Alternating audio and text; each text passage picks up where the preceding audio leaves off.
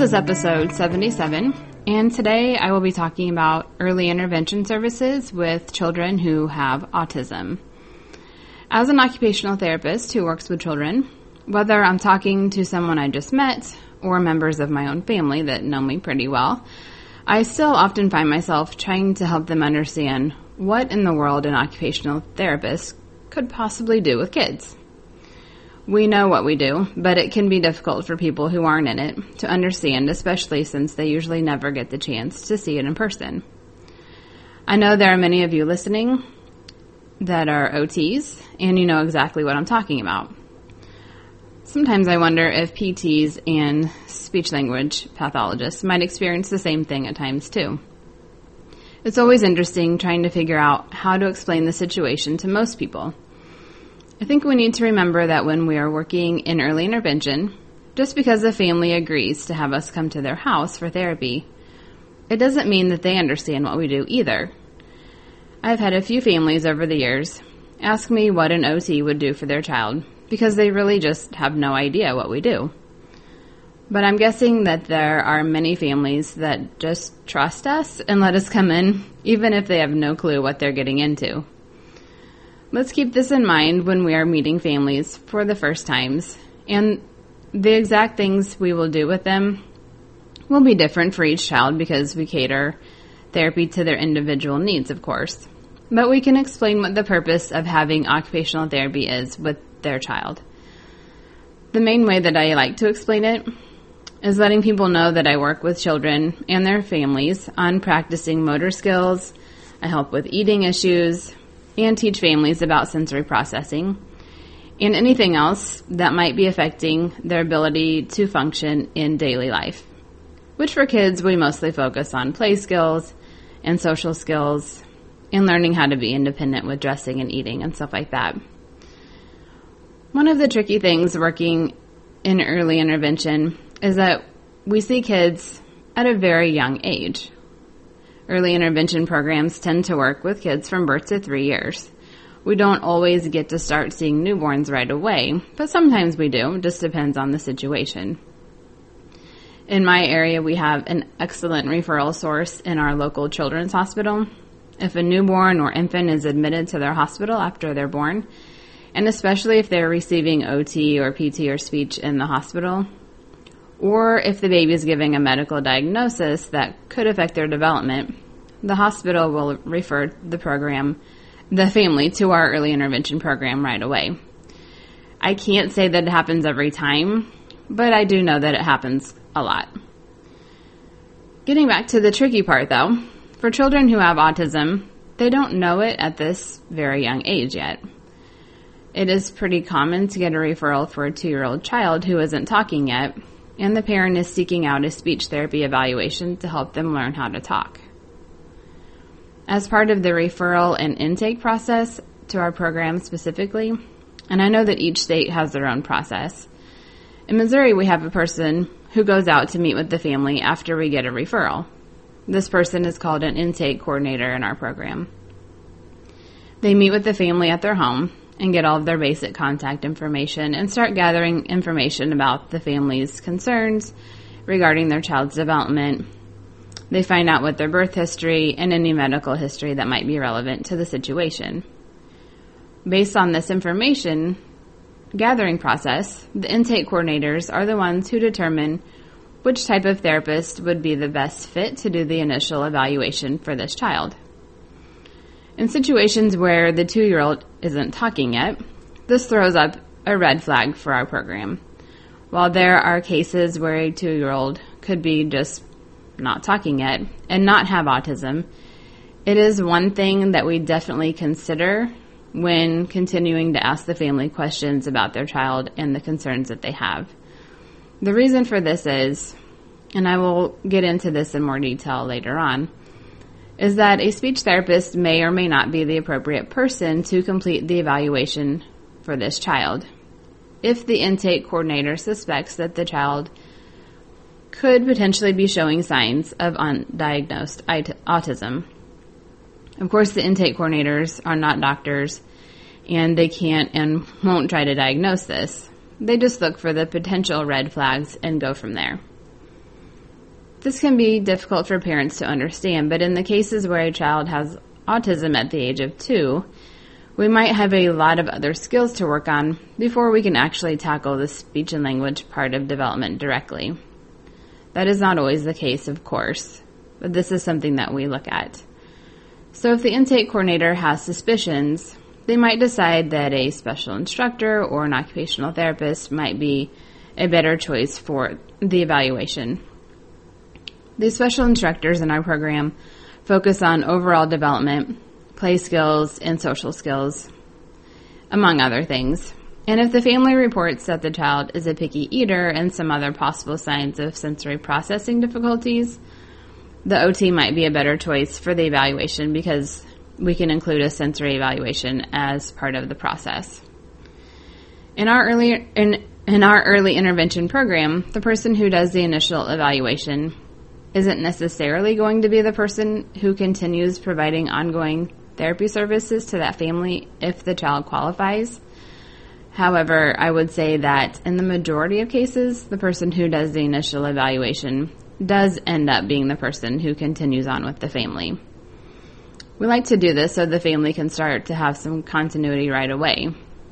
They start to open up during the evaluations and a lot of times actually start to build a rapport even during the first meeting. It makes more sense to have the most appropriate therapy discipline from the beginning if possible. There are times that the therapist who does the initial evaluation might determine that a different discipline would be a better fit for that child and family. In that case, the person who continues with ongoing therapy would be different. This is the process with all of our referrals, regardless of whether or not the child is showing signs of autism. But it can be trickier when they are showing potential signs of autism because it is difficult to predict which therapy will be the most appropriate for each child based on one short first meeting. It is also the case where we may start services right away with multiple different therapy disciplines. The person who does the evaluation will most likely end up being what we call the primary provider for that child, but we may also add other therapists as consultants for the child and family. For example, let's say the family is concerned with their child not talking yet, and they're 2 years old, let's say 24 months old. But they have also noticed that the child will only eat 3 foods consistently, and they become very upset if one or all of those 3 foods are not on their tray at meals. They also have some additional sensory concerns, like they won't leave their clothes on even in the middle of winter. They will only wear a diaper around the house if they're lucky, and getting them dressed to leave the house is hardly worth the battle sometimes.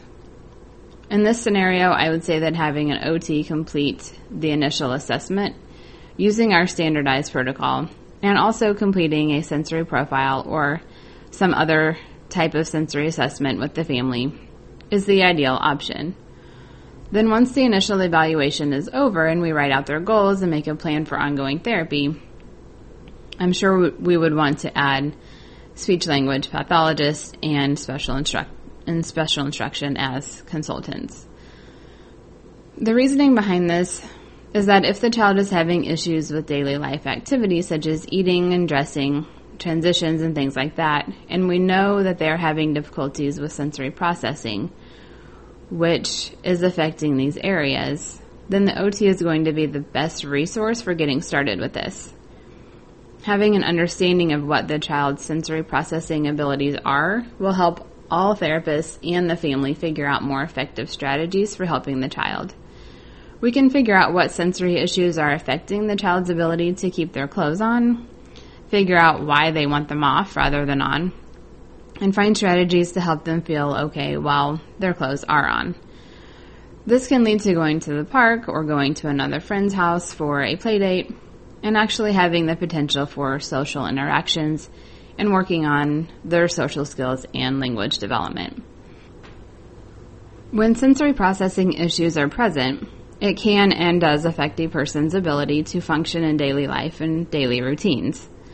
So if we don't address those issues and figure out how to help the person feel better or feel okay in their own skin, we will have a very difficult time helping them make progress with their daily life skills. So in early intervention, as I mentioned before, It involves infants from birth to 3-year-old toddlers who are considered to be at risk for developmental delays. It was designed to provide therapy and other related services in the child's natural environment, which ideally would be in their home. This can also include other natural environments or places where the child would usually spend time. Some examples of this are things like the local park or playground, the grocery store, family members' houses, a sibling sporting event, like a baseball game, movie theaters, and any other place like these where the child and family tend to visit. This can also include a daycare, especially if the child attends there regularly. This is not preferred, though, unless there are no other options for scheduling with the family at a reasonable time for both sides. Although therapists can and do work with daycare staff on strategies and ideas to help the child, it is preferable to be able to work with the family on these things directly, since they are the ones that will be with the child in the long run. Getting back to the topic for today, because I think I've gone off on a tangent for long enough, early intervention should be presented to families in such a way that lets them know we, the therapists and providers, are part of their team. We are here to work with the child and the family as a collaboration, meaning we are not coming in and doing therapy with your child who has autism, or any other child for that matter. We are here to educate the family and caregivers of the child so that they will have the tools and knowledge to understand and help their own child. For a family who has a child with autism or possible signs of autism without a diagnosis, it is imperative that they are part of the team, not as bystanders, but as active participants. Once their child turns 3 and transitions out of the early intervention program, the family may never have this one-on-one home therapy services again, unless they have really good medical insurance or a lot of money. So we need to help them make the most out of this time together. So hopefully they will have a good understanding of what types of strategies and activities they can do with their child to help them continue to make progress with development, eating, social skills, language, and independence. As OTs, we cannot come in once a week for 60 minutes, sit down with the child, work with them on things like completing puzzles and making eye contact or eating issues, then say goodbye and come back next week for the same thing. This is not making the best use of your expertise and knowledge, and it is not helping this child and family in ways that are in their best interest. Does this teach the family anything? Other than now they believe that only therapists can help their child. What are they supposed to do when you leave? And what is their main concern for that week that they didn't even get to talk to you about? I know that this type of services is very common, and there are probably a lot of therapists listening right now that are thinking, yeah, this sounds familiar. This is how we do things in our state. And I understand this too, because not all states use a teaming or coaching model. And even some states that do use the teaming or coaching models, not all therapists 100% subscribe to the teaming approach. I hope that if you are a therapist who fits in one of these scenarios, that you will listen and think about this seriously. Because even if your state doesn't use a teaming model approach, you can still do your best to change the way that you provide services with families. I have no doubt why so many families of kids with autism can't tell you what their occupational therapist does with their child. They can't describe what they're working on. When working with families of kids with autism in early intervention, specifically at their homes, our number one focus needs to be on what the family's concerns are in that moment and in general. There may be some overall concerns with transitions or eating or dressing and other things, but 30 minutes before you arrive to their house, their child may have had a complete sensory meltdown that could still be going on as you're walking in the door. So the concern in that moment is likely going to be focused on what to do when their child has a meltdown, what to do right now because it's still going on. The conversation will turn into a dialogue between the parent and therapist discussing what happened before the meltdown in this case, and what were the events leading up to it, and what happened during and after the meltdown. If it is still going on when you walk in the door, that is the perfect time to coach the parent through strategies to try right now. We can help them in this time of need figure out what the parent's best response might be in this moment. During the session after the meltdown events are over, is a good time to figure out what happened to cause this meltdown and see if this is what happens every time there is a meltdown, or if you can narrow down the common reasons why they might be happening. Then begin to problem solve some strategies for, in the case of meltdowns, trying to prevent them from happening if possible, and if they can't be prevented, what actions the parent should try and minimize the intensity and the length of the meltdowns. Now, this isn't a show about meltdowns specifically, so I'm not going to get into these in any more detail than I already have. But if anyone is interested in hearing more about this, let me know and I can put together a show that will focus more on that. Maybe you show up one day and there are no crises going on at the time, but the parent was really wanting some suggestions about how to get their child to fall asleep faster at night. Because it seems like no matter what they do, the child will not fall asleep for at least 2 hours once they put them to bed. Or maybe they want to know how to get them to hold a spoon to try and feed themselves and use the spoon instead of their fingers all the time. Or they've noticed that their child seems to be scared of swings at the playground, and they want to know if we have any ideas on this. These are all very common types of questions and concerns that parents have. I rarely get questions from parents of kids with autism on how to get them to do puzzles or shape sorters.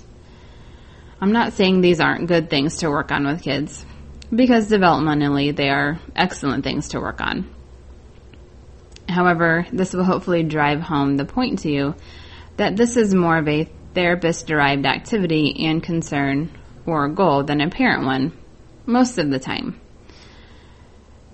Of course, parents like to see their kids playing with these toys as well, but they are also dealing with very real and often very difficult situations on a day-to-day or even hour-to-hour basis. These are the things that we need to be there for. If possible, we can go to the playground with the parent and the child to see how to help them on the swings. It may be that we actually need to do other things before getting on the swing itself in order to get them prepared for it. These are the things that we understand and can help parents by educating them to explain the sensory piece of things and the developmental piece, or whatever aspect is impacting their abilities to participate in these activities. This can involve some direct hands-on activities between the therapist and the child, along with the parent, in order to figure out the best way to help in certain situations. Maybe the parent's concern is that their child isn't making eye contact with them. We often need to use repetition to work on this with kids who have autism. One strategy is having the parent hold a desired item, like the child's cup, up by their own face. While at the child's eye level and facing the child, the parent might say cup, and if the child looks in the direction of the parent at all, the parent gives them the cup. The idea is that gradually the child will learn to look closer and closer towards the parent's eyes, which might actually mean the middle of their nose or their mouth before they even get close to their eyes. It would be appropriate for the therapist to model this for the parent a few times, just to show them what to do, and then pass it back to the parent to do with their own child. This is just one basic strategy for working on eye contact, and I find that therapists want to be the ones to do this with the kids. We often get repetition by doing this with puzzles or shape sorters, especially if the child is motivated by these and likes these. But I don't see how it helps the parents if the child is learning to make eye contact with the therapist, who is there maybe one time a week for an hour. Sometimes when we have conversations with parents and they have a concern with one thing, we end up figuring out other times that the child might be having the same issues, but the parent hadn't put it together yet. For example, if a parent has a concern about taking the child with autism to their older sibling's school-based sporting event, the child might have a difficult time sitting still for very long and maybe difficulty with staying quiet. They might become upset after 30 minutes of being at the events every time. Since I know the child's sensory processing difficulties already, I can help problem solve the situation with the parent by asking questions based around the sensory stuff. In one case, a child might have difficulty with auditory processing, and we figure out that the sporting events are very loud, and they can only tolerate about 30 minutes before they become upset and anxious or overstimulated by the sounds of the place. Therefore, they start to get antsy and want to get up and run around or start acting out by yelling and becoming upset easily. While we discuss some possible strategies for them to try, we might also figure out that this is a similar situation to what is going on every evening at their own home. This is another time of day that the parent has concerns about, but they might not have put it together on their own, that the same type of thing is going on at that time, just on a different level. For example, this might be the time of day when the older siblings come home from school, and the other parent might come home from work, and now everyone is home. Whereas earlier, the house was quiet most of the day, except for the noise that the child makes and possibly the parent that is home with them. But with all of the other people home, it starts to disrupt the quietness of the house, and the child might only be able to handle about 30 minutes of multiple people talking and watching TV or playing music and just doing their usual everyday things. But the child with autism is now getting overstimulated, trying to deal with all of the noises and with all of the auditory stimulation. We can use the same or similar type of strategies in this time of day, knowing what to expect and trying to prevent the situation from becoming overwhelming for the child by making some simple adjustments, hopefully.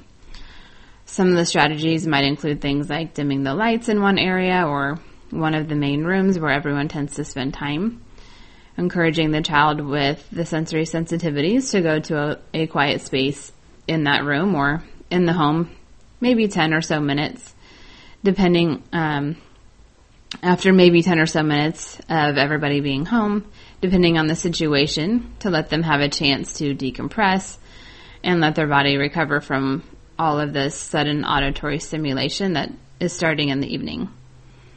Maybe they just go and look at books or play with their trains or some activity that is calming for them, and then encourage them to come back after about 10 minutes or so when they are feeling ready and rejoin the family chaos. By taking a break before they become agitated or upset or anxious, they will hopefully be able to prevent those feelings from happening, and the child might be able to tolerate the evening family social time a little more easily. Maybe they don't have to leave the situation for a break. They might be able to stay with the family the whole time, but use other strategies like a weighted blanket or a pressure vest or some noise-canceling headphones to help keep their body feeling okay. Kids don't always know what they need, and they don't always know what is bothering them. This is where we come in to help the child and the family as a whole figure it out. Then they can be more aware of daily and other life situations and find ways to make those situations tolerable for their own child.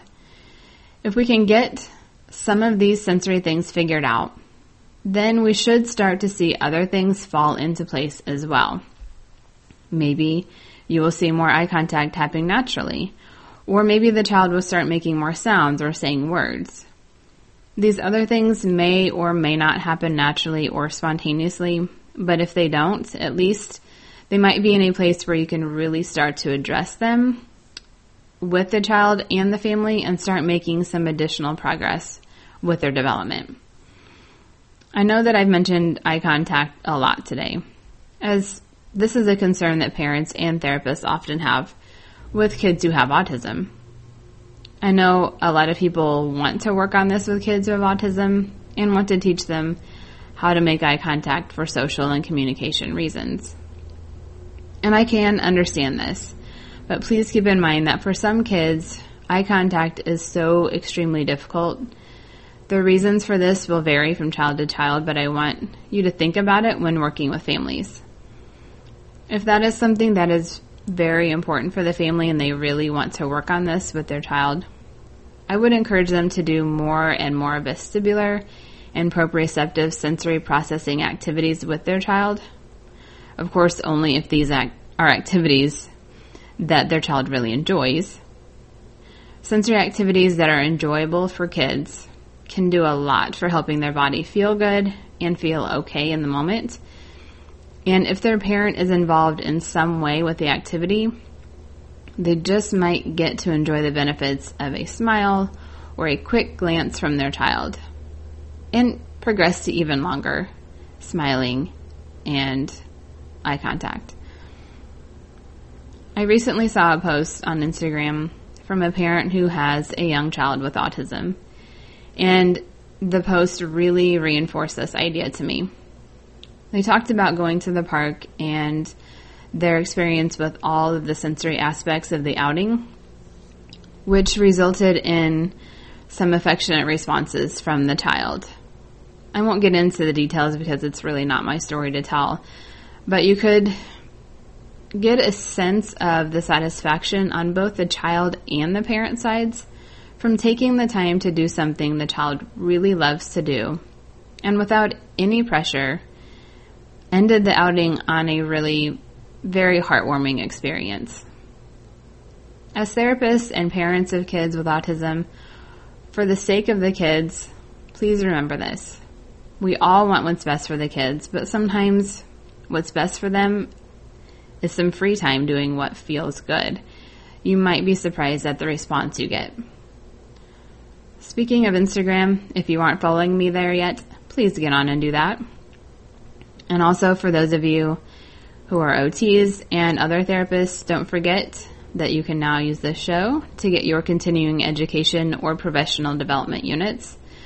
It's so easy to do.